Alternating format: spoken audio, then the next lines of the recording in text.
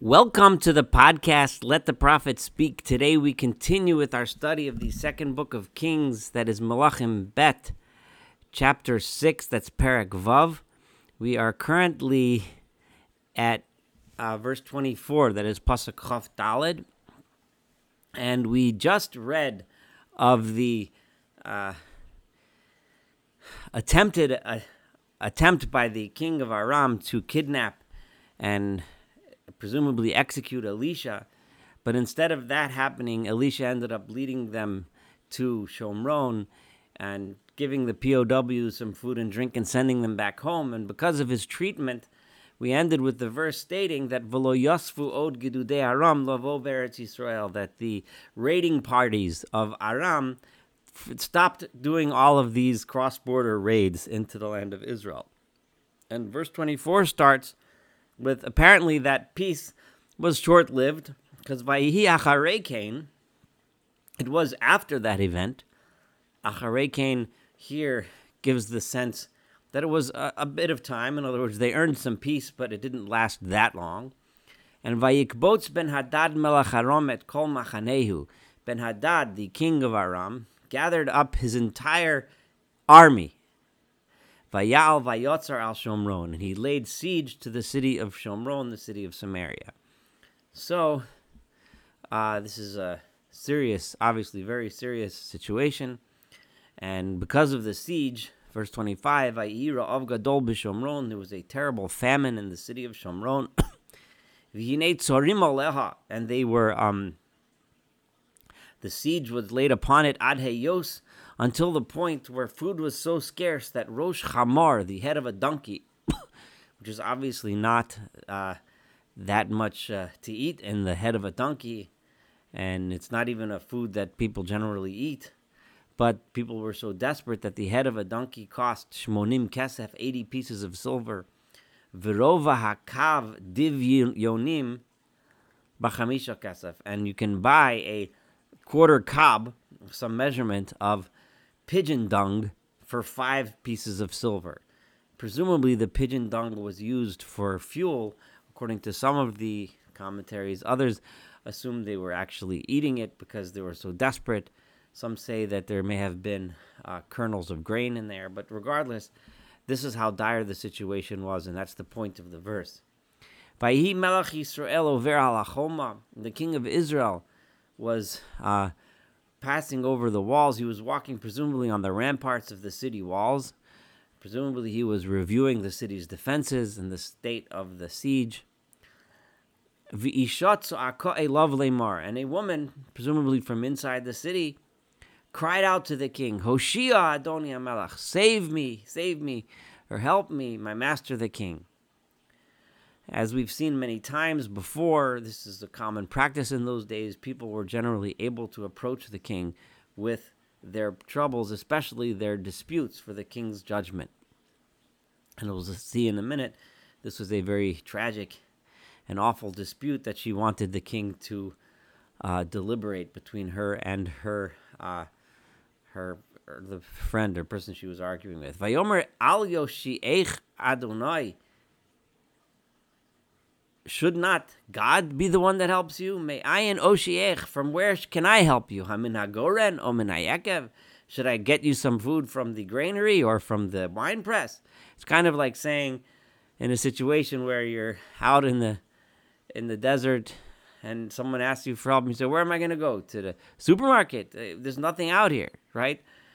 I can't help you. What do you want from me? Because he assumed that she was asking him for food. And obviously, he couldn't help with that. So the king says to her, what's bothering you? What's the problem? Tell me the details. Vatomer Aisha Hazos, and this woman said, Amra Elai. Vatomer, and she said, Ha'isha Hazos Amra Elai. This woman told me, in other words, a certain woman, right? She said to me, Tiniet b'nech v'nochleno hayom. Give me your son and let's eat him today. Yet b'ni nochal machar, and my son will eat tomorrow. Whether this means they were going to, or they did kill their children and eat them, or maybe the child was already dead but they were saving the meat of their own children to cannibalize them. the thought makes one shudder with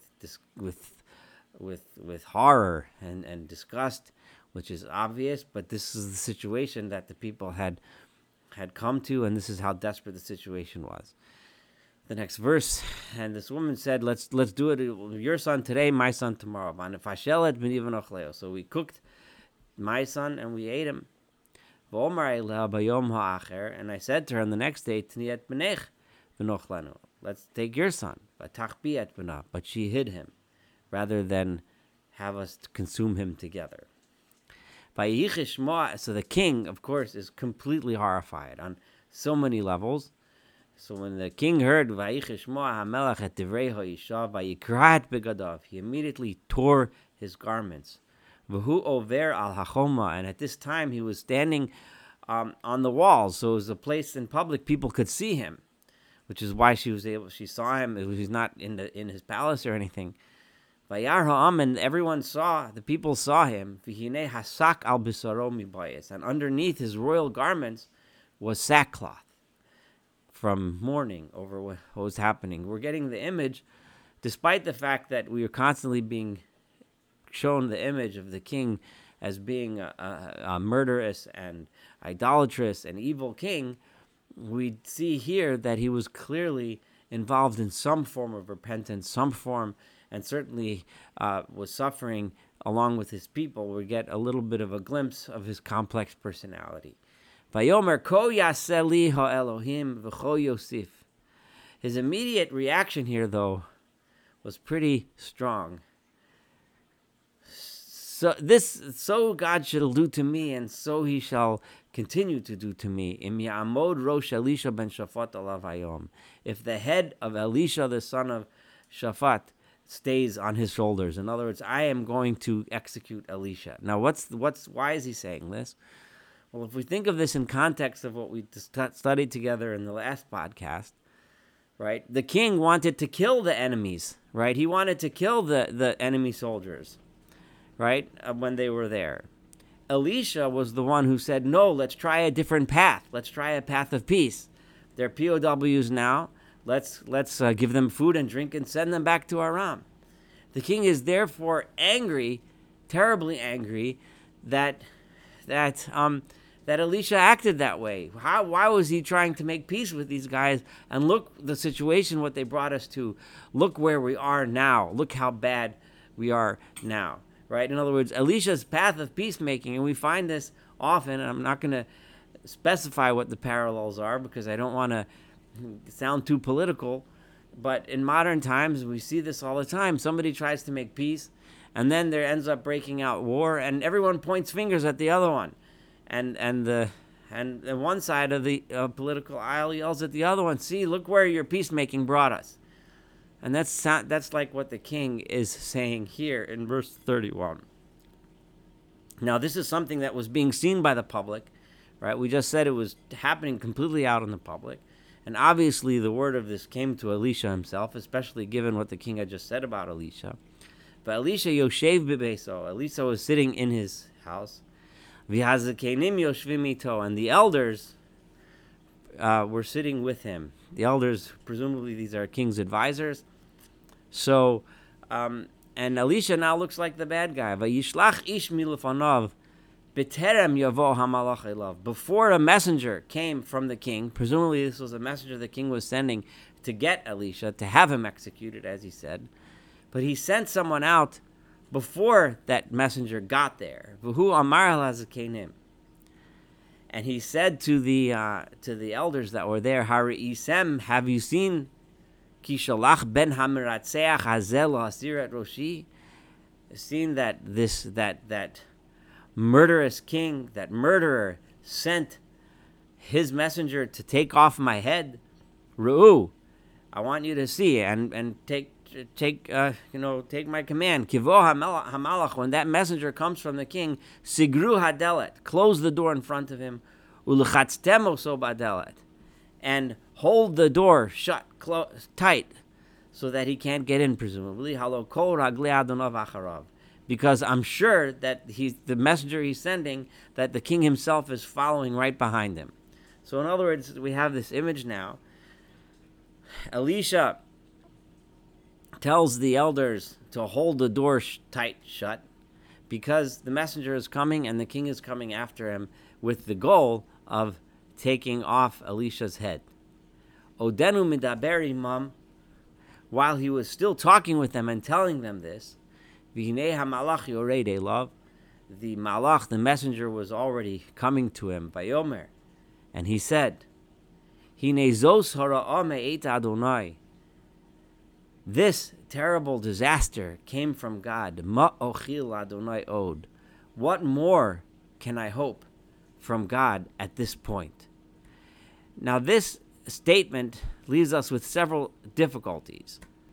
The primary issue is it doesn't make it clear from the verse who's the one doing the talking, right? It says Elisha was talking, and he was talking to the elders. While he's talking to the elders, the malach comes to him, Vayomer, and he said, who's the he? Is the he Elisha saying this? Well, let's look at it that way. If it was Elisha saying this, behold, this evil has come from God. How can I hope from more from him? It just doesn't sound like Elisha.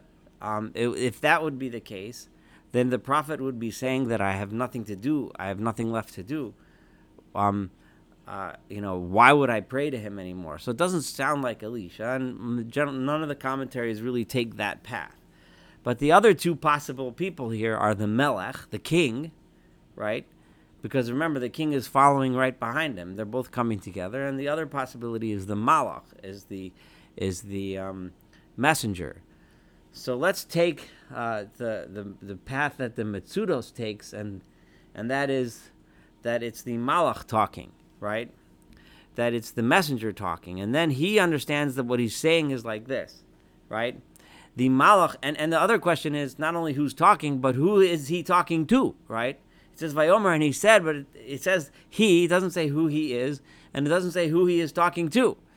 So the Metzudos understands it that it's the Malach talking, and that the Malach is talking to the Melech, presumably because the door is closed shut tight.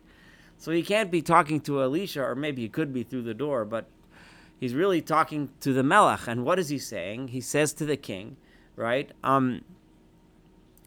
This terrible evil, right, is coming from God, right? You're asking me to kill Elisha, right? If I killed Elisha, right, how could we even go pray to God even further, right? If I killed God's prophet himself, you expect me, you want us to do something to save the people, right? You're asking me to kill Elisha. How could I kill Elisha if this is coming from God, right? And then I killed God's prophet. It's only going to make it worse. That's Metzudos' way of understanding it, that it's the Malach talking to the Melech, the messenger talking to the king. Another way of understanding it is that it's the Malach talking, but this is the Abarbanel explains it this way, but it's the Malach talking to Elisha, right? Presumably through the door. And what the messenger is then saying to Elisha is, this evil is coming from God. How could I pray to God? In other words, because he understood if it's coming from some other source, right, then we can ask that other source to change their mind. But if it's coming from God, how do we change their mind? And in other words, this person is really asking Elisha for guidance in how does one ask God to change his mind, so to speak, assuming that that's even possible, right? On one level, if you look at it from a Maimonidean perspective, we can't change God's mind at all by our behavior. If you look at it from a non-Maimonidean, less rationalistic perspective, then he just doesn't understand the concept of prayer and praying to God to ask him to change. And that would be then the purpose of this exchange. And a third approach would be that it's the Melech talking. And this approach the Radak takes, right? That the king is the one saying this. And this is really the most, I think, the most profound, the most beautiful one of the understandings that I've mentioned. And that is because if you think about it, if it's the king talking, then who's he talking to? He's talking to everyone, anyone who's standing around. He's just stating this, Vayomer, and he says, not directed to any particular person, this evil is coming from God. Why would I hope any more from God? In other words, I was wearing sackcloth. I was praying. I was repenting. I was doing what I was supposed to do. I'm trying to defend the city and help the people. But look to the level to which it has sunk. Why would I even bother praying to him anymore? I'm done. I'm through.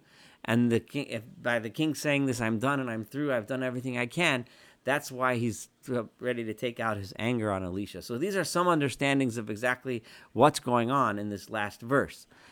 This concludes the chapter, chapter 6. The next chapter, when we study together chapter 7, we're going to hear Elisha's response, and we'll learn of the way out of this terrible disaster. Thank you so much for studying together with me chapter 6. Looking forward to studying chapter 7 and the rest of this book together. And, of course, everyone have a wonderful day.